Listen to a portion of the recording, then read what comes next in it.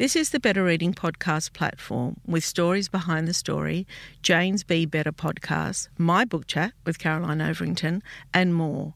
Looking for a particular podcast? Remember, you can always skip to it.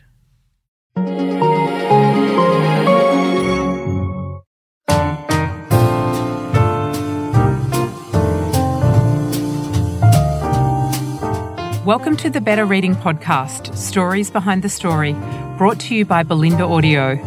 Listen to Belinda audiobooks, anywhere, everywhere.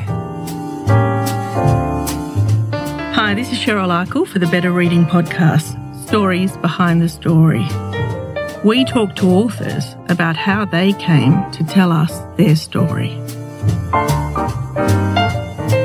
Hello, Tiari Jones. Welcome to Sydney. Hello, thanks for having me. Well, is this your first visit? It is. Yeah, and you've been invited to an international writers festival, really? It's been so exciting, everything that's happened in the last year. I mean, I've never been to Australia at all, and then to be invited as a writer? Yeah, it's pretty exciting, isn't it? It is. We're talking about an American marriage. It's not your first novel, though, is it? No, it's my fourth, actually. And it has resonated, though, in a way that readers are embracing it. And do you know why that is?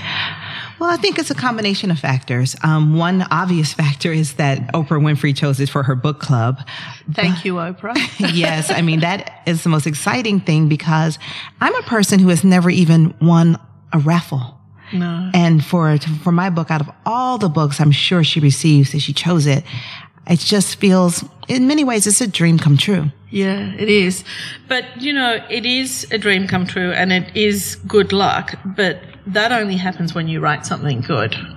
Well, you know, it took me 7 years to write this book. Right. And I would say for the last 2 of the 7 years, I wasn't convinced that I would be able to finish the book because I didn't know if I could. I felt like the conflict was so thorny and the knots were tied so tight. I didn't know if I would be able to free my characters from their conflicts. And it really made me depressed because I felt like if I can't even in my imagination sort out this problem, what hope is there for people in real life? Yeah, for the reader. Yeah, what hope is there? Okay. Tell me a little bit about yourself. So, and how I'd really interested to know, how you came about to write. Well, like many people, I wrote as a child, but I didn't know it could be. So where did you grow up? I grew up in Atlanta, Georgia, so I'm a Southerner. Yeah. And I, grew up as a bookish child, like many writers. Nothing terribly interesting about my early years, but what I have. But you're a reader. I was a reader, but what I came to realize is that as a girl, as a teenager, I like to read and write, but people don't really think that when girls like to read and write, it means you're a writer or an intellectual. They just think it means you're nice. Like when you're a teenager, that's all anyone cares about is whether or not you're a nice girl. And reading was shorthand for a nice girl. Mm. And I didn't know that it could be my life's work, my life's calling. And it wasn't until I went to university and I met a writer and she was my teacher. And one day she said to me, what are you thinking about? And I got ready to tell her. And she said, no, write it down. And that was the first time I remember myself as really having an audience. Mm. And so So you were writing for her? Yes, because she wanted to know what I was thinking. Before then, and I was maybe 16 years old when I went to university. I went early. But before then, I was always writing, always reading, and no one ever asked me what I was reading, what I was writing. So when she took me seriously, I learned to take myself seriously. Mm. Do you think you have to write for an audience? I think you have to write for an audience of some type, even if it's an imaginary audience. Because, writing it's like speaking. I guess you can theoretically talk to yourself, but really when you choose to express a thought, you're expressing it to someone. Mm. Yeah, you are. And if you start speaking to yourself, people might think you're mad. You might be. But I do think that I think it's healthy to speak to an audience as long as your goal is to express yourself authentically to that audience, which is really different than telling that audience what you think it wants to hear. Exactly. you hit the nail on the head. And that, I think, is a difference between good fiction and bad fiction. One of the differences, I think. Yeah, definitely. Okay. So then when did you start writing, you wrote your first book. When was that? I wrote my first book I started it when I was about 27 or 28 years old. I was in graduate school for creative writing. I had always wanted to go to graduate school for creative writing, but before then I was afraid to because I didn't believe that I could do it, and I didn't believe that it could be not a real job, but Well, it is hard to categorise as a real job because in all the writers, we've spoken to so many writers this week, and a lot of them, it's taken them years to actually describe themselves as a writer. Like, when they're ticking the occupation box, a lot of them are hesitant to do that. It's true because somewhere we've got enough feeling that sometimes people say, I'll be on a panel with a lot of other writers. And one of the questions was, when did you become a full-time writer? And a few of the writers will say, some story how they got brave enough to make writing their full-time job. And I teach, I'm a professor, I have another job. And when I say, I have a day job, everyone looks disappointed, like, oh, poor you weren't good enough to be a full-time writer. But I think that being a writer is not whether or not it is your means of support. I think whether or not you're a writer is whether or not you consider this your primary, not only vocation, but also avocation. Mm. That's a really good point, actually. Okay, so you wrote your first book, and when did you decide that was good enough to share with the world?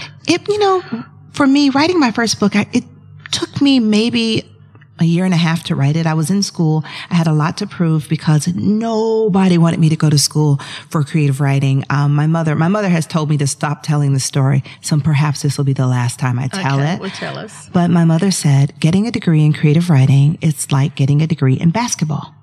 She says, if you are a good basketball player, no one will ever inquire about your credentials for it. And if you cannot play basketball, no one will care if you have a credential. So the credential is irrelevant. That is only your performance. And that this was a waste of time and money. And I was so afraid of that getting the nerve to go and take this time to go get a degree in creative writing, that was what I think was where I had to overcome the fear. Once I was there, I knew what I was there for. And I wrote on my first novel. I wrote it every day and I completed it before I graduated. I graduated with my book in galleys. Wow. I was on a mission. You were on a mission. And how did you get it published?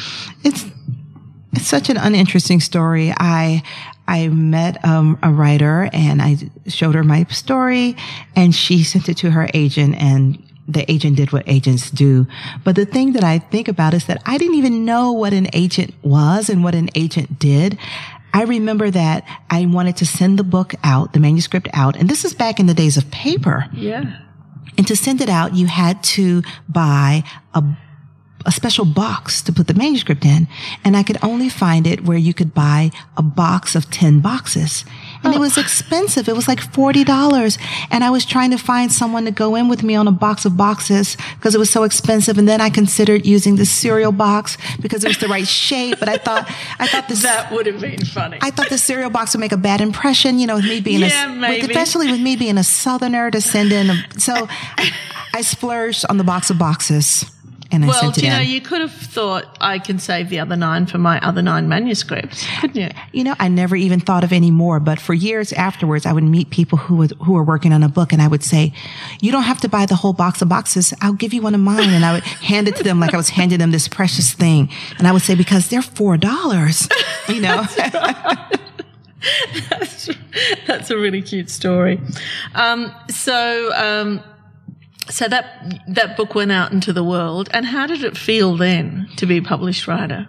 I think that for me, the moment wasn't even when I got the book published. The moment was when I printed it out. And this was back in the old days of printers when, it would take so long for one page. And when all 212 pages were spit out of the printer, they were hot because it took so much out of the machine to print so many pages. And I remember having those hot pages in my hand and I thought, I've done it. I'm a writer. I've done it.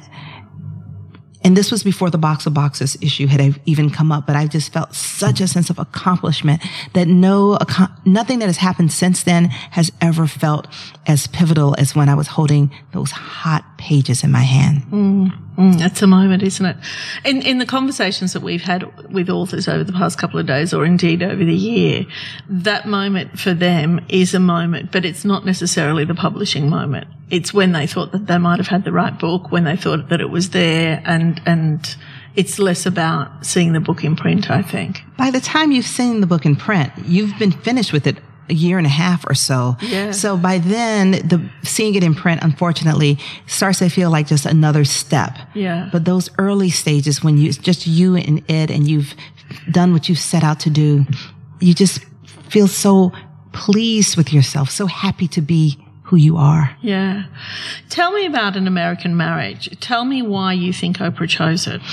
Well, An American Marriage is the story of a young couple who've only been married 18 months when the husband is arrested for a crime he does not commit.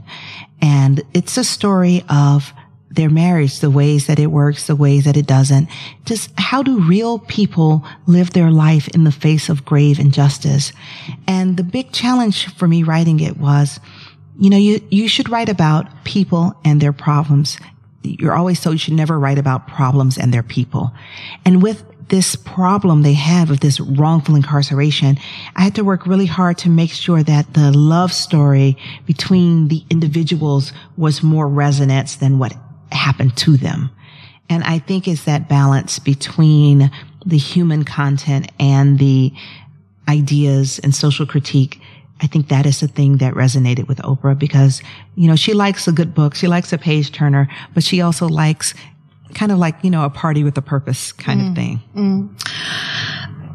In thinking about, where does a book come from? I mean, a lot of people talk about that there's a lot of truth in fiction, and there certainly is a lot of truth in this book. We're looking about, there's all sorts of issues here. And do you think that truth, like where did the seed of the idea come? Where did that truth come from for you? Well, I knew that I wanted to since this is my Hey, I'm Ryan Reynolds. Recently, I asked Mint Mobile's legal team if big wireless companies are allowed to raise prices due to inflation. They said yes. And then when I asked if raising prices technically violates those onerous 2-year contracts, they said, "What the f*** are you talking about, you insane Hollywood ass?" So to recap, we're cutting the price of Mint Unlimited from $30 a month to just $15 a month. Give it a try at mintmobile.com/switch. $45 up front for 3 months plus taxes and fees. Promo rate for new customers for limited time. Unlimited more than 40 gigabytes per month. Slows full terms at mintmobile.com.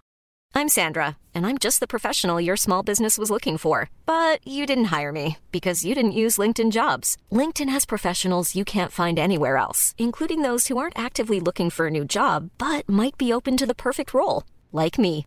In a given month, over 70% of LinkedIn users don't visit other leading job sites. So if you're not looking on LinkedIn, you'll miss out on great candidates like Sandra. Start hiring professionals like a professional. Post your free job on linkedin.com/people today. Fourth novel, I wanted to start to write about something other than my own autobiography. I was kind of getting tired of myself. Yeah. And I wanted to try You're running out of stories really about yourself. Definitely. Because my life isn't that interesting, frankly. Right. It's just not. And so I wanted to engage an issue of the day, and I wanted to talk about the epidemic of incarceration in the States. And so it is an epidemic, isn't it? Yeah, it's stunning. I went to Harvard for a year to do some research. I was awarded a grant, and I did all this research on incarceration, and I was shocked. I was appalled. Do you know some statistics about about the inequality of incarceration as well? Well, like one thing, for example, I mean, a lot of people talk about the inequality of drug sentencing.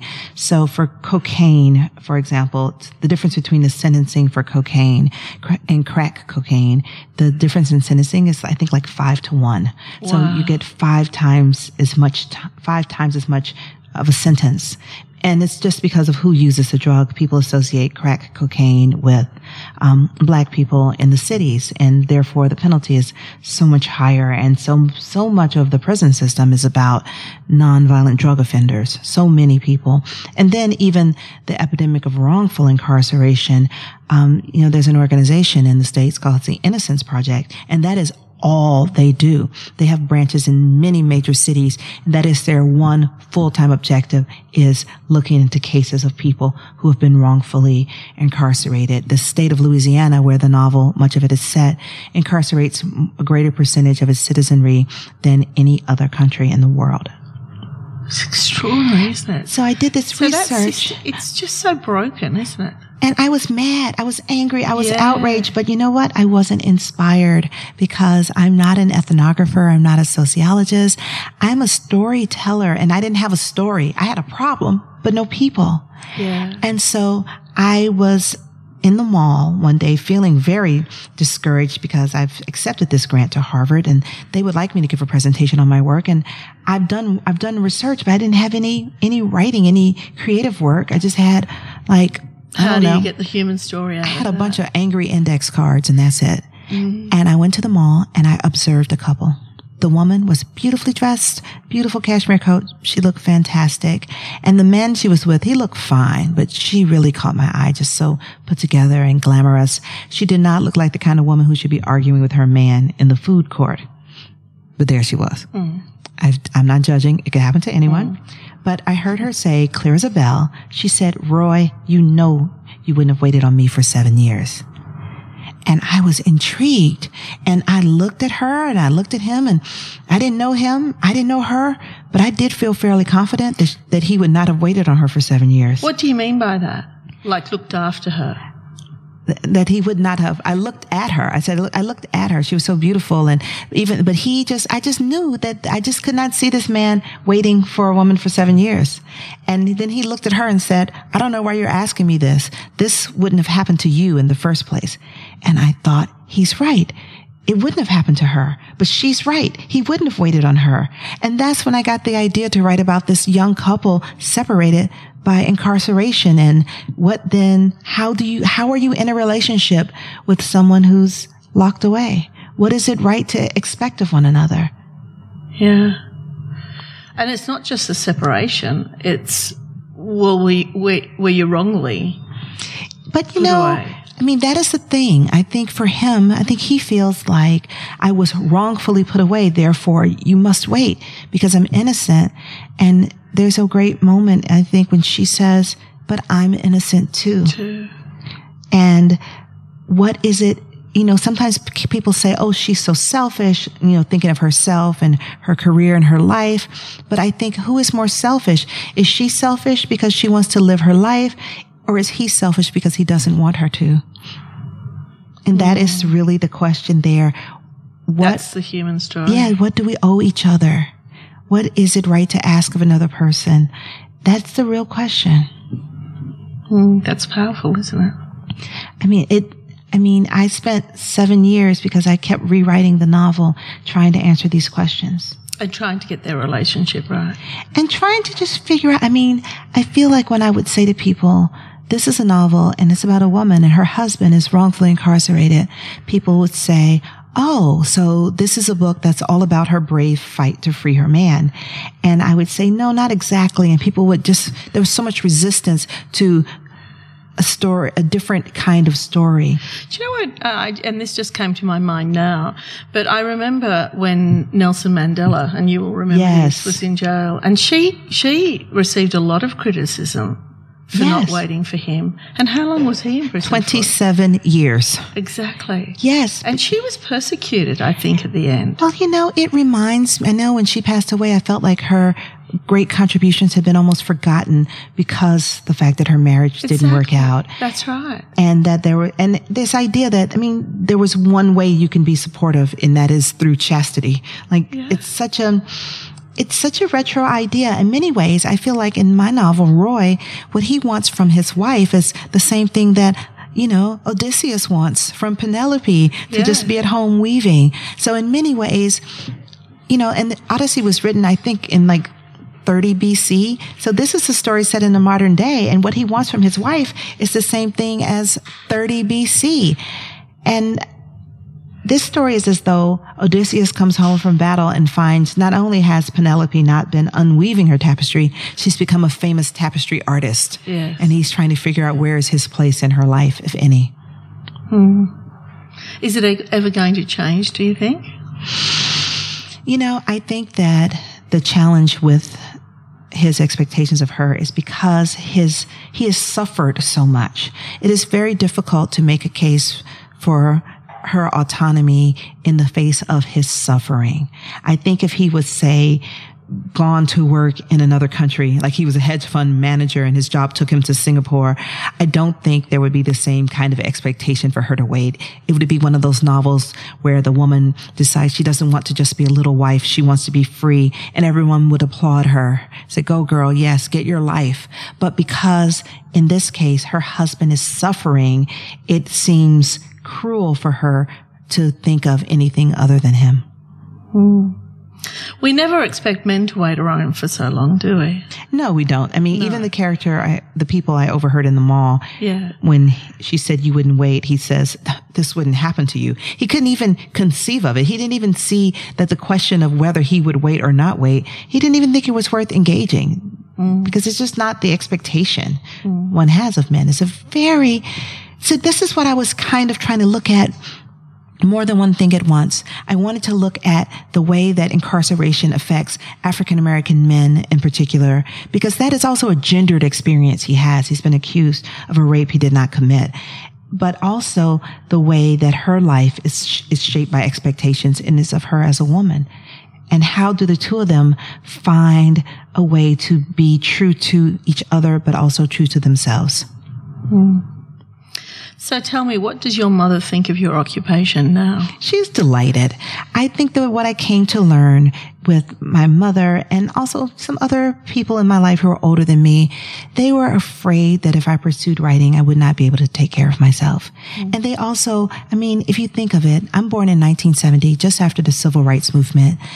So many people made so many sacrifices for me to have a shot at a decent, good job, a solid, respectable job. And so for me to say, I think I'm just going to write, it felt like the possibility of downward mobility, of generational, decline. And so it wasn't that they didn't want me to be a writer. It's that they were afraid of me taking this chance. And now that I'm doing well and, able to support myself, everyone is happy and everyone is delighted that I did not listen to them. And I also think on some level, to be an artist, I think it's good to have to overcome a barrier to it. Like part of what puts the steel in your spine to make you stay with it is what you have to do to earn the privilege of trying.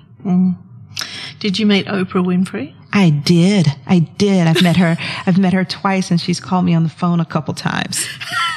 She's a nice. How does that happen? She's hi, a nice. Oprah. Just out of the shower. She's a nice woman. Well, when she called me to tell me she had chosen the book, so she called you herself. Yes, I think she enjoys that. Yeah. And she just called. I said hello, because it was a blocked phone number, and I said hello, and the voice came booming through the stereo. It said, "Hi, this is Oprah." And I had to pull the car over. I said, "Yes, ma'am." And she, said she wanted to use the book for her book club. And I was just really touched by, and it made me think of other times this has happened to me, not involving Oprah, but she was lending her good name to my project. And I thought of all the other times when friends and teachers had vouch for me. Like, this is what the Oprah endorsement is. She's vouching for me. Exactly. And it just felt like such an honor and a responsibility. And I had so many feelings, and I couldn't stop saying, oh my goodness. I mean, I've never even won a raffle. Yeah. Nothing like this has ever happened to me. Well, this isn't just chance, though. Remember that. I know. It's completely, spent 7 years on the book, but, I've written other books, and this is just a different experience. And I feel I am trying to balance between having pride in the work I've done, because I worked so hard for so many years, but also just kind of marvel in the blessing of it as well. Absolutely. I think you should own it. Thank you so much for coming in to speak with us today. Thanks for having me. It was fun. It's been a pleasure. Thank you.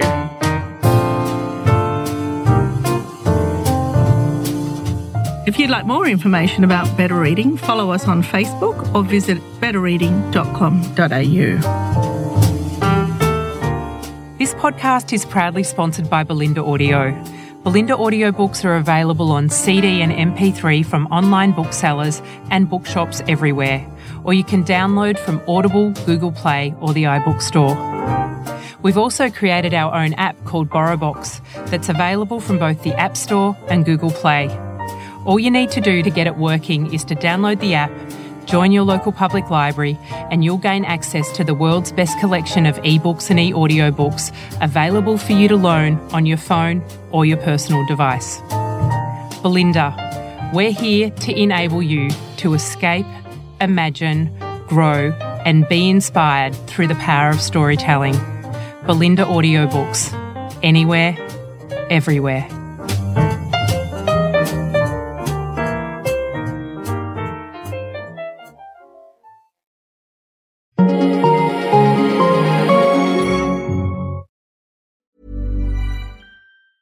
Even when we're on a budget, we still deserve nice things.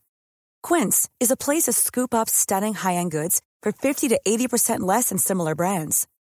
They have buttery soft cashmere sweaters starting at $50, luxurious Italian leather bags, and so much more. Plus, Quince only works with factories that use safe, ethical, and responsible manufacturing. Get the high-end goods you'll love without the high price tag with Quince. Go to quince.com/style for free shipping and 365-day returns. Hey, it's Paige DeSorbo from Giggly Squad. High quality fashion without the price tag. Say hello to Quince. I'm snagging high-end essentials like cozy cashmere sweaters, sleek leather jackets, fine jewelry, and so much more. With Quince being 50 to 80% less than similar brands.